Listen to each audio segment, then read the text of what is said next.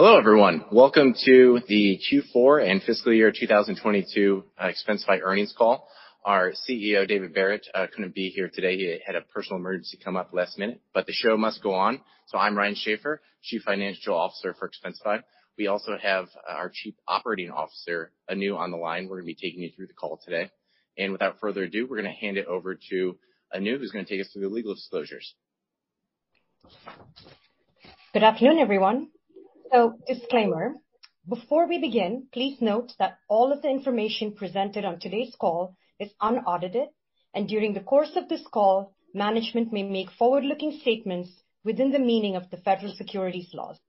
These statements are based on management's current expectations and beliefs and involve risks and uncertainties that could cause actual results to differ materially from those described in these forward-looking statements. Forward-looking statements in the earnings release that we issued today, along with the comments on this call, are made only as of today and will not be updated as actual events unfold.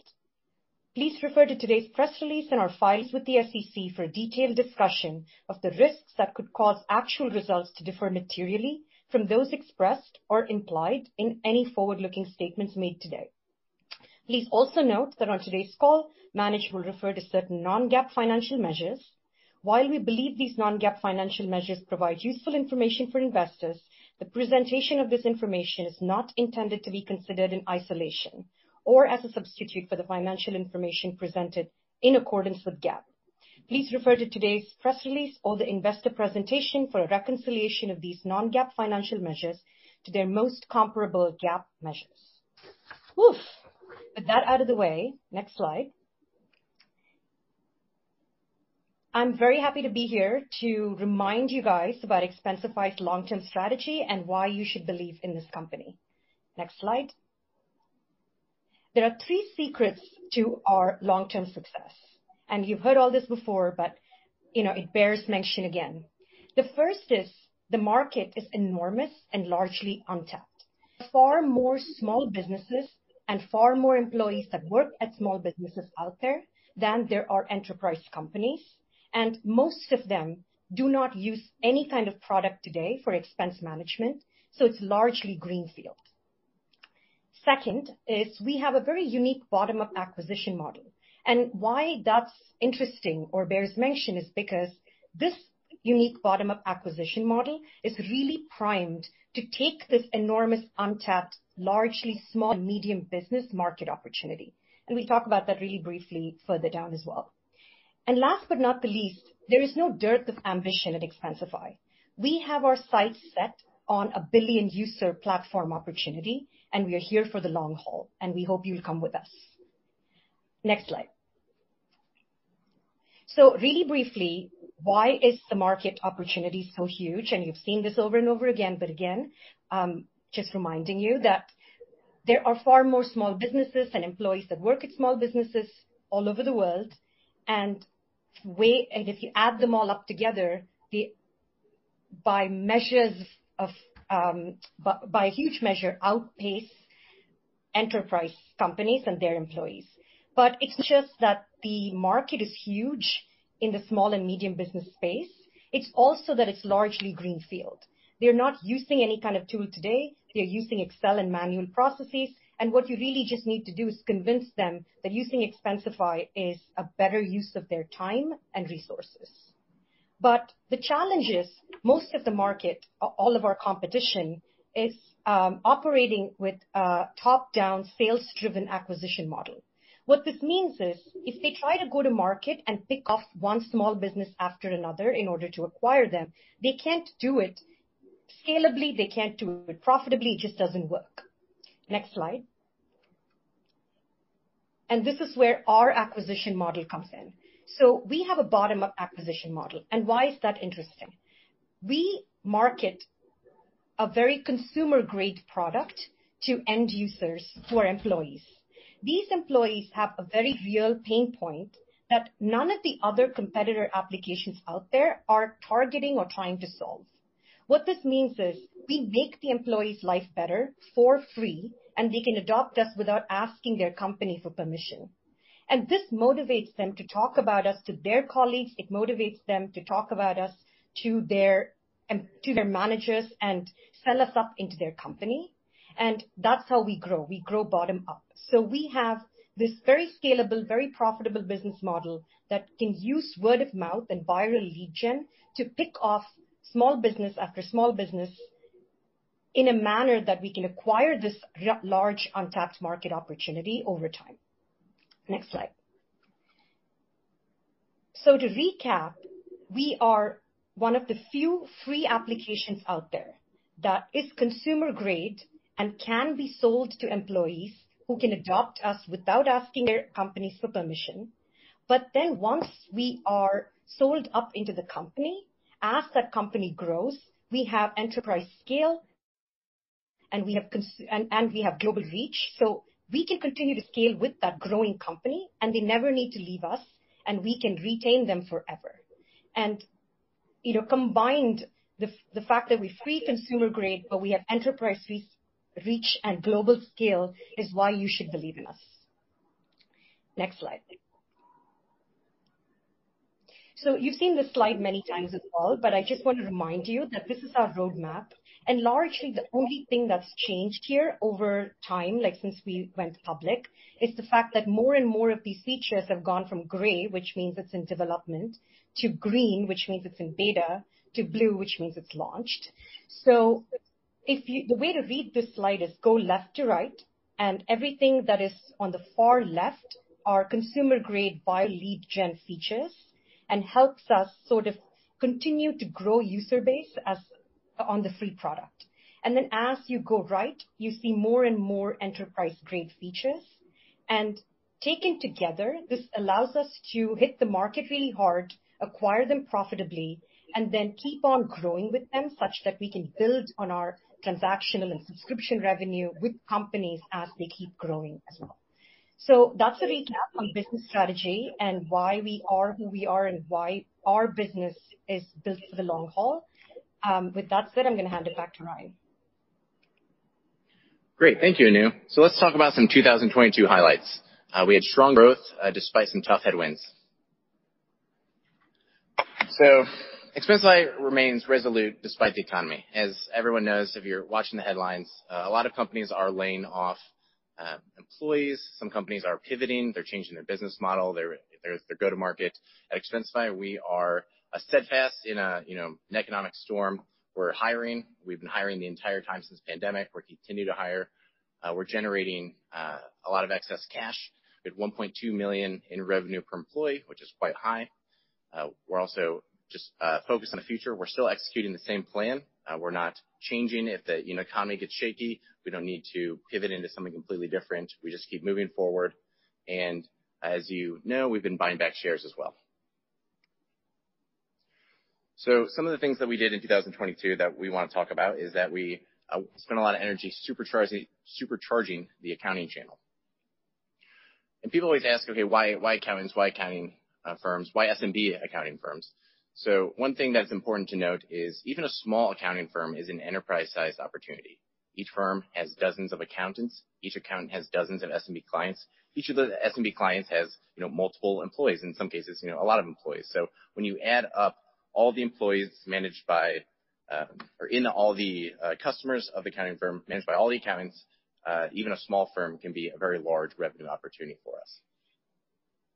Some things we did to help supercharge the accounting channel is we announced the Expensify CPA card with accountant-specific perks. We have assigned partner managers to the 500 largest partner firms, which is over half of all of our partner revenue, which is now overseen by a partner manager. And we've announced ExpensiCon 3, where we're bringing together 100 of the top minds in accounting. And you might have seen our announcement that we're going to have a headline speaker, George Clooney. So we're very excited about that. The previous two ExpensiCons are very successful for us, and we're excited for ExpensiCon 3 and to meet Mr. Clooney. Now let's talk about how we've supercharged our sales efforts. So we have scaled our account managers so that nearly all revenue is now overseen by an account manager. We've added onboarding phone support. So all customers that want to talk to someone through the onboarding process can get a response within 2 minutes or less and be on the phone with them very quickly. Previously, most customers did self-service, and if you wanted to call, you kind of had to be a larger customer. At this point, anyone that wants to get on the phone can get on the phone, and they can get on the phone quickly, which has been a great development for us. We've also created an outbound SDR program. This is something that didn't exist at all, and now we've built that, so it's a kind of a 0 to 1 type of function, and we're working with the multiple vendors built to scale that SDR program efficiently. And this might be new to some people, but we're also supercharging what we call our contributor community. So we talk a lot about Expensify Chat, and it's this new platform we're building, and we're building it on a programming language called React Native. And we made the very exciting decision to open source that, which means external engineers can work on Expensify Chat. And what we've done is something very unique, is that we are paying these open source contributors. Normally in open source, it's just volunteer work. So it's transformed how we work. So our internal engineers, which are incredible people, they will design a feature, break it out into little pieces. They post those pieces into Upwork, and then very quickly, within minutes, we'll have 5, 10 proposals, and then our engineers then project manage all these contributors working together, and they're able to ship features much more quickly, much more efficiently, and we think it's pretty unique. It's not really done by many people, and certainly not in a paid manner like we're doing. So this is, we think, over the long term, going to be a very competitive advantage for us. And we currently have hundreds of React Native engineers using are active in our contributor community, and in 2022, we paid out over $1 million to those engineers. And if you're a React Native engineer listening to this, we'd love to work with you, so check it out. All right, so now let's get to 2022 and Q4 financial performance. We had a great year. In 22, we did $169.5 million in revenue. Our year-on-year revenue growth was 19%. On the Expensify Card, the gross interchange was $6.8 million, and the growth on the Expensify Card was 118%. And just a reminder, that interchange is not included in that revenue number. We also generated a lot of cash. Our operating cash flow was $32.9 million. Our free cash flow was $26.3 million. We break out free cash flow from operating cash flow because we do hold on to some customer funds, and that's not really our money. We're just holding it, and it's basically in transit. So if you want to talk about the money that we actually generated, it's that free cash flow number, the $26.3 million. On a GAAP basis, we had a net loss of $27 million. Now, we've talked about this before. That is primarily driven by stock-based comp, and that stock-based comp is primarily driven by a pre-IPO grant we did that went effective on the IPO. And we get questions about this because the stock-based comp is quite high. You value a grant based on the value of the stock at the day of grant. So at that day of grant, it was $42 a share. So every share that vests is we record $42 expense. So it is significantly higher than what the stock is right now, which can make the stock-based comp maybe look higher than what you're expecting. But as we've discussed in the past, that stock-based comp is decreasing over time. If you look at the earnings release, we have a forecast on how that is decreasing over time. Now, if you take out stock-based comp, we have a non-GAAP net income of $25.3 million and adjusted EBITDA of $42.5 million, which are very healthy numbers. So we're very proud of our performance in 22. Now let's talk about Q4. Q4 revenue was $43.5 million. Our average paid members were 779,000.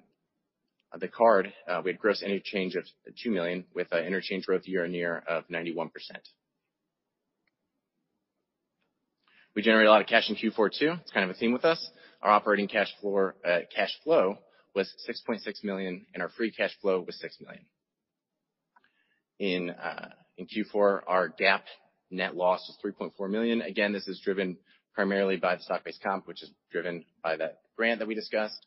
And for the quarter, it was about $10 million. So when you take out the stock-based comp, our non-GAAP net income is $7.1 million and adjusted EBITDA $11.2 million. So as you might recall, we are currently not giving guidance, but we are giving information on the month that has happened thus far. In the past, we've disclosed that, and we're disclosing it here. One thing we've discussed in the past is that we have two types of users, and we've talked about this, but I get a lot of questions on this in the calls, so I want to make sure that we all understand. We have subscription-based users who are locked in for 12 months. They pay every month for 12 months.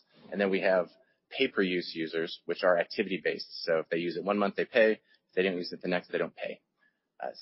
And they pay a higher price.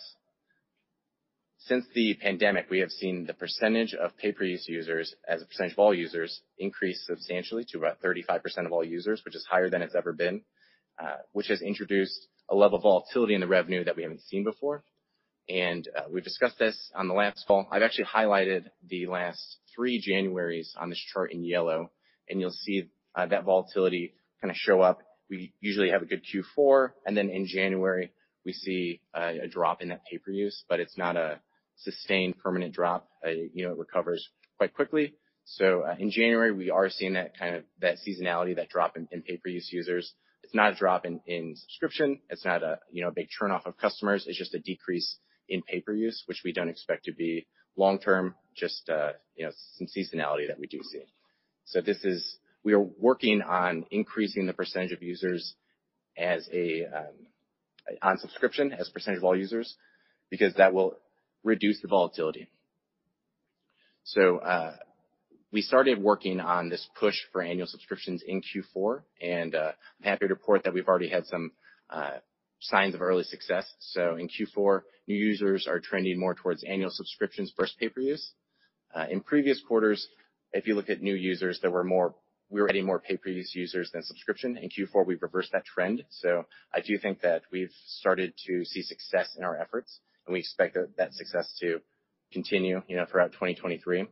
And we are increasing subscription through a number of different ways. Our sales team is now focused on subscription instead of pay-per-use. Previously, the sales team, they were just focused on getting users, and that we didn't really care if they're subscription or pay-per-use. Now they're solely focused on subscription. Similarly, our account managers are also focused on converting customers with pay-per-use users to subscription, and they're prioritizing the customers that have the highest percentage of their employees on pay-per-use and working on getting those over to subscription. So the volatility is great when it goes up. Sometimes it goes down. And we would like to decrease the volatility in the revenue that we've been seeing. So the good news is that this isn't an impossible problem. It's very easy to solve. Move them over to subscription. We know how to do it. We have started doing it. It is showing success. So we think this volatility is a temporary issue that is easy to solve. It's just going to take some time to solve it, and we're already seeing progress. So to summarize, in 22, we had steadfast performance in uncertain times. We had strong free cash flow, and we were profitable on an adjusted EBITDA basis and free cash flow. Our paid members continue to grow. The Expensify Card's up nearly 120% from last year, and we have an exciting product roadmap that opens up more use cases among our customers. Now, we'll turn it over to Anu for Q&A, but before I hand it over to her, I wanted to highlight that we are now hosting a frequently asked questions and FAQ on our investors relations page. We get a lot of emails from investors, institutional and retail, to investors@expensify.com, and a lot of them are the same questions. So we're going to just start posting those questions on that page with answers. So if you have questions for us, please email investors@expensify.com. We will post your answers and your questions and our answers on that page, and we'll be updating that throughout the quarter. So that's a great page to check out if you're curious about Expensify and you have questions maybe we didn't answer in this call. So Anu, if you want to kick off the Q&A. Amazing. So first up, we have Koji from Bank of America, please. Hey guys, can you hear me okay? Can you guys hear me okay? Yeah. Hey Koji, how are you? Hey guys, hey, thanks for taking the questions. I know you guys are not specifically guiding to 2023, but I wanted to ask you a question on margins, specifically adjusted EBITDA. I mean, you finished kind of at a 25% EBITDA level or margin level. So I just, is there anything to call out that would make that adjusted EBITDA margin level swing meaningfully to the up or downside from that level this year? So our adjusted EBITDA is heavily influenced by our sales and marketing spend. And we have decreased the amount we are spending on marketing, but increased the amount we've spent on sales. But the overall level is probably going to be pretty consistent throughout the year. So I wouldn't expect a huge shift, but if there's a change, we'll definitely let everyone know. Got it. Okay, cool. And then just a second question for me, thinking about the share buybacks, could you remind us, how much is left on the share buyback program from here? And if you run out of that share buyback program, are you thinking about maybe potentially expanding it or introducing a new one? Thanks, guys.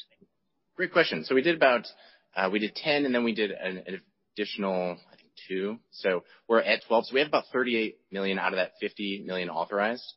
And the idea was just to authorize enough shares for, a year or 2, or 3, and then when we use that up, make another evaluation. So we do intend to use that, and I have nothing to announce now, but when we use that, we'll let you know. If we're reauthorizing more, I mean, at this point, I expect that we would, but we will be sure to let you know. Got it. Thanks, guys. Thanks for taking the questions. Thank you. Next up, we have Raquel from JP Morgan, please.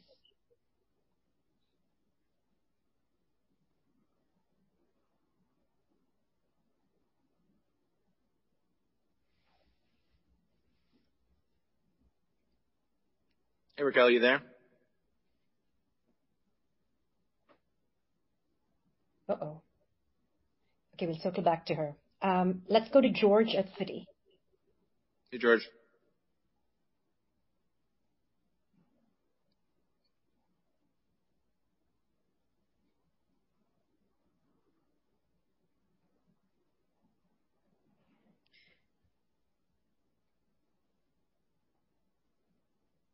Okay. Hopefully this is not a technical glitch, but let's try Mauro at Piper Sandler. Oh, cool. There you go. Awesome. So I just have a couple of questions. First one is around the progress getting customers to from pay-per-use to subscription. Have you seen any pushback from customers on that as you've sort of ramped up efforts to get that shift to happen? And then the second thing is there a target mix of pay-per-use that you're thinking about either for 2023 or for the longer term? And the reason I ask that is because I imagine you'd still want to take advantage of the potential upside you could see from pay-per-use once customer activity does improve. Yeah, great questions. So, no, we don't really see a lot of pushback. Actually, what we find is most customers didn't realize that they had so much pay-per-use, and they're happy to increase the subscription. It's more just kind of letting them know. Expensify is not very expensive, and it's no one's job to micromanage, your Expensify bill. So a lot of times people, when they sign up, let's say they do 50 subscription, and then a year or 2 later, maybe they have, another 50 in pay-per-use, and they just haven't thought about it since they originally signed up. So, and there hasn't been a lot of pushback. And in terms of an ideal mix, I think that's pretty hard to say. Historically, it's been around 20%. So I think that's kind of where we're initially shooting for. But you're absolutely right that we love having the pay-per-use, because if a customer wants to grow super fast and shoot up, or they want the flexibility, that's definitely an option for them. We never want to get in their way or create friction. So we do like having the pay-per-use, but we want to, obviously have as many subscriptions as we can. So I think it got a little bit out of balance, and we're just kind of gently pushing it back into balance. Okay, got it. And then just one last thing from me. Can you remind us what your industry exposure looks like today, particularly as it relates to companies in the software vertical? Thanks. So can you say the first part of your question again? It was a little quiet. Yeah. So just trying to get a reminder on what your industry exposure looks like, maybe as a percentage of vendors or revenue. Great. So we have an extremely diversified customer base. We have no customer that represents even 1% of revenue. We are certainly very popular in some industries, technology, media, nonprofits, stuff like that. But I think different from some other people in our space is we are diversified, not just within industries, but also geographically. So we're not just coastal. It's not like all of our customers are just crypto companies, or we're not, a startup just selling to other startups. We have a lot of mom and pops and, small businesses across the entire United States and Australia, UK, Canada, around the world. So I think we're very well diversified. There are some, I wouldn't say there's like one major industry that, we make all our revenue from.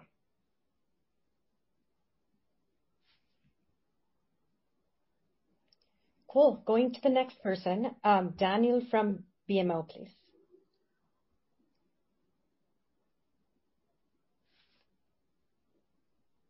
Hey, good evening, everybody. How you doing? Hey, how's it going? I'm great. Thanks for taking the questions. So I want to go back to the pay per user comment, the 35% of the customer base that's pay per use. If you track those pay per use customers over time, what percentage of them actually pay you more than their subscription fee would be if they convert it? So I guess I'm just want to understand like how many of these are like one-time users or how many have been on the platform for a long time and just spend more so than they would have on the subscription. It's a great question. So the way the math works out is pay-per-use actually is twice the rate of subscription, or said another way, you get a 50% discount for going on subscription versus pay-per-use. So you're right. If someone is active on pay-per-use 12 months out of the year, they end up paying us more. But what we see is that they're actually the break-even point is 6 months, and we see that they're active in general less than 6 months. So if I had a button right now that I could push that would convert all pay-per-use to subscription, I would definitely push that because that represents more annual revenue from us for us. But so we would prefer to have them on subscription. I don't think to go back to your previous question, I don't think that goal is to get it to 0%. Customers do like the flexibility that it provides, but we think it's probably too high right now, and we're thinking 20% is probably a better place for us to be in terms of revenue volatility and all that. Okay. And part of the dynamic here is also what Ryan touched on earlier, like because the number, our actual price is quite low, companies, as they keep growing, don't really look at their bill or review their total spend because it's actually materially not significant to their spend overall. So what happens is somebody like, I don't know, just to throw out a number, like Instagram, as a company started off really small, is paying us, never really increases their subscription size, continues on and on and on, grow into a much bigger company. And what we're trying to prevent is that one day they open up their bill and think that they're paying too much. Like we want to take care of them. So it's like they're just actually committed users in that they stick around for more than 6 months, and it would work out better for the company to go to annual. It benefits both Expensify and the company to make them go to annual. And that's really how we approach it. Like it's as much a retention tool as it improves our financial volatility. It's a great point. Great. That's really helpful. And then you mentioned a little bit about sort of the importance of freelancers in the workflow. Just maybe could you get a little bit on that? I've noticed maybe, in terms of like per job expense, it feels like that might be going up. Is that because it's getting harder to attract freelancers or because the skill set you need is higher? Like just, help us think about like what that spending could look like in the year ahead, given the importance of both getting the chat out, but also doing it as cost efficient manner. So go ahead, Anu.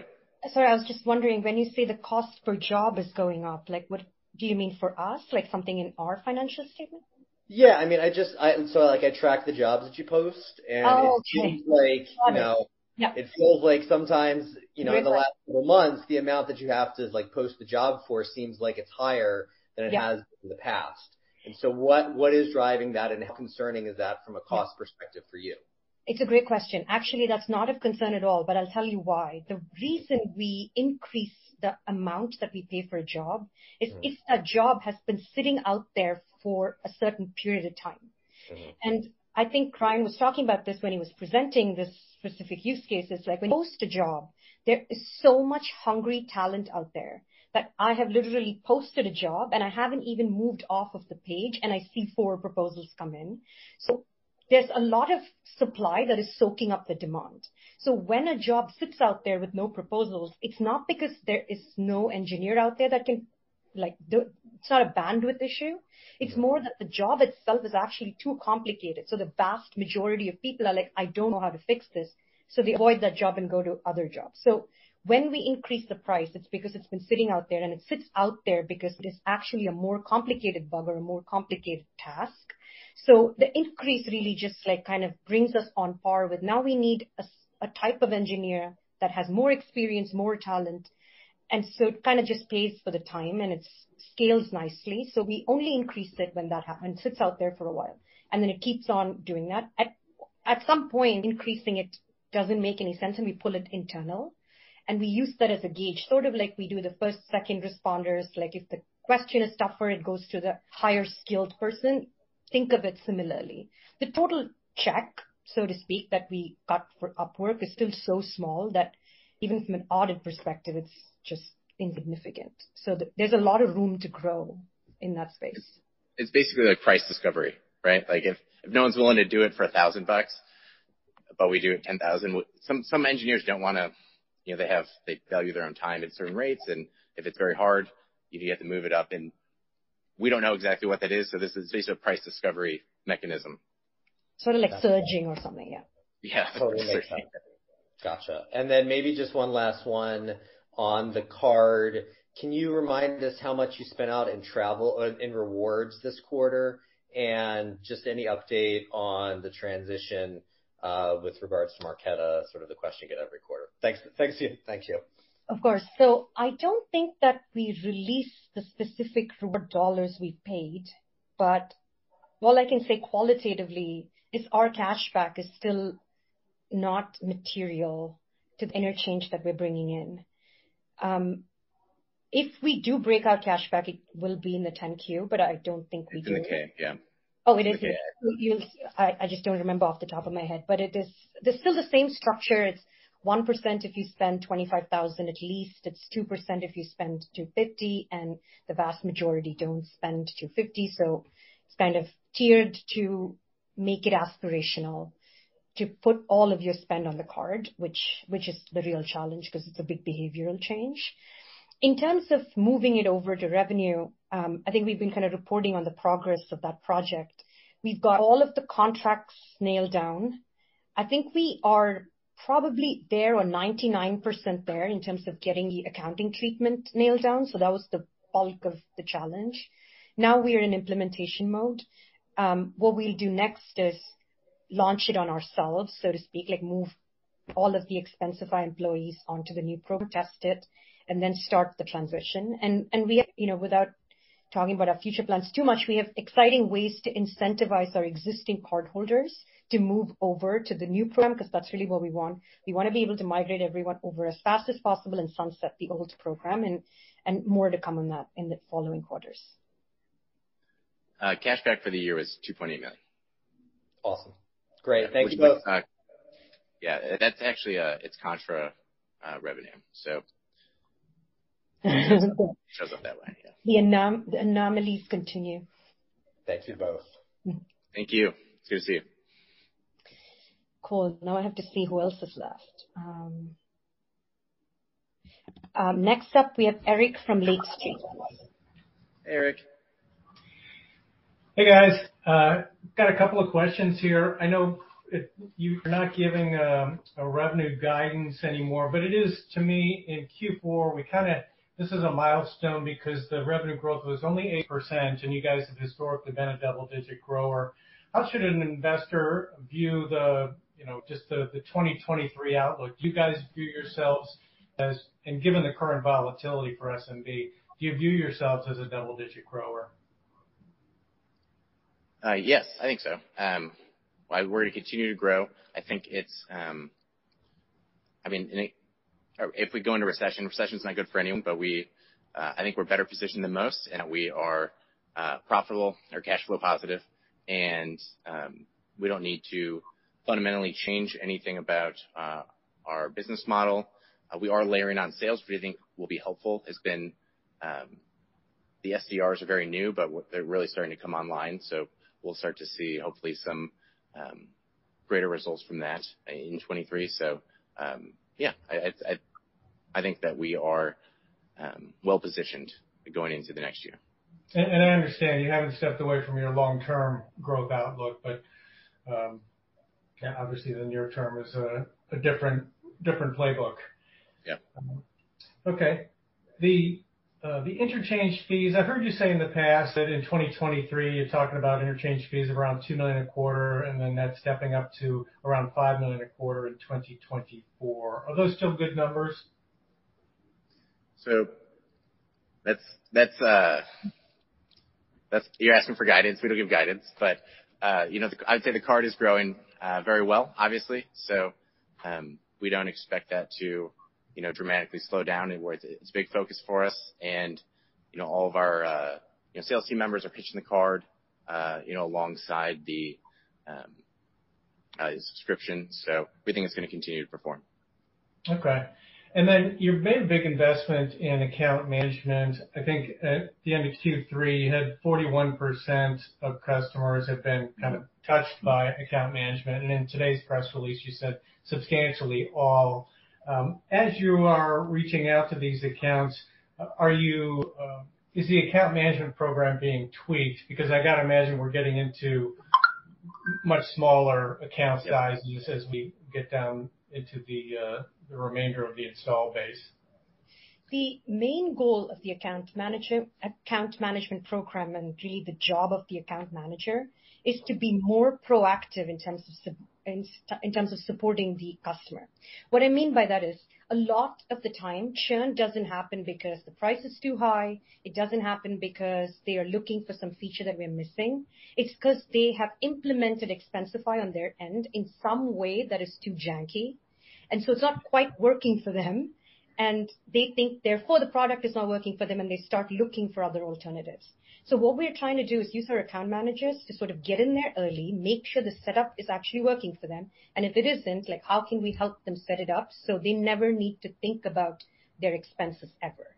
Because once you do that, no price is too high to pay, and then it's smooth sailing, and they're never going to take a sales call from a Ramp or a Brex. So that's really the idea, and I think it equally lends itself to 10-person company, but also 500-person company. A good setup is what is the primary goal of account managers. But then other goals are things like looking at their bill, making sure that if they have high paper use, then making them cost optimize their bill so they can go to committed seats to the extent that works for their business. Generally, just taking care of the customer so they feel that Expensify is in their corner. That's really it. I think you've used the conversion rate of when you touch a customer, they convert to subscription at 2x the control group. Is that still a good number? That was what the early results that we saw. That's a good question, and maybe something we can post on our FAQ. I don't know that was true at one point. I don't know if it's true right now. I know that we have been successful in reversing the trend, so it's some good rate, but we can actually probably follow up with you on that. I know you guys are on the investor relations. But to put maybe a finer point on what Anu just said, a lot of our customers self-service, and small businesses, grow quickly. Their needs change. So when they'll self-service with some sort of setup that works for them, their needs change, and then they don't go back and kind of update their setup. So that's when we say janky, what she means is basically their needs have changed and they don't update it. So the account managers are basically saying, hey, is everything still working for you? Is anything, frustrating you? And let's make sure you have the right configuration that works for you and your new needs. So I just want to clarify a little bit. That makes sense. Like a 10-person company grows to 100 and they never look again at how they set it up. Like it just doesn't work anymore, but no one told them to think about that. That's really the opportunity. You go from no approvals to like a multi-level approval, like that type of stuff. Yeah. Okay. Thanks for taking the questions. Thank you. Of course. And I think that's it. Great. Well, thank you all for joining us. We love doing these. We love talking to you. So, if you have any questions, please follow up with us at investors@expensify.com. We're going to be posting your questions, like I said, on our investors relations page, and maybe your question will get featured on there. So, thank you all, and we'll see you next quarter. Bye, everyone.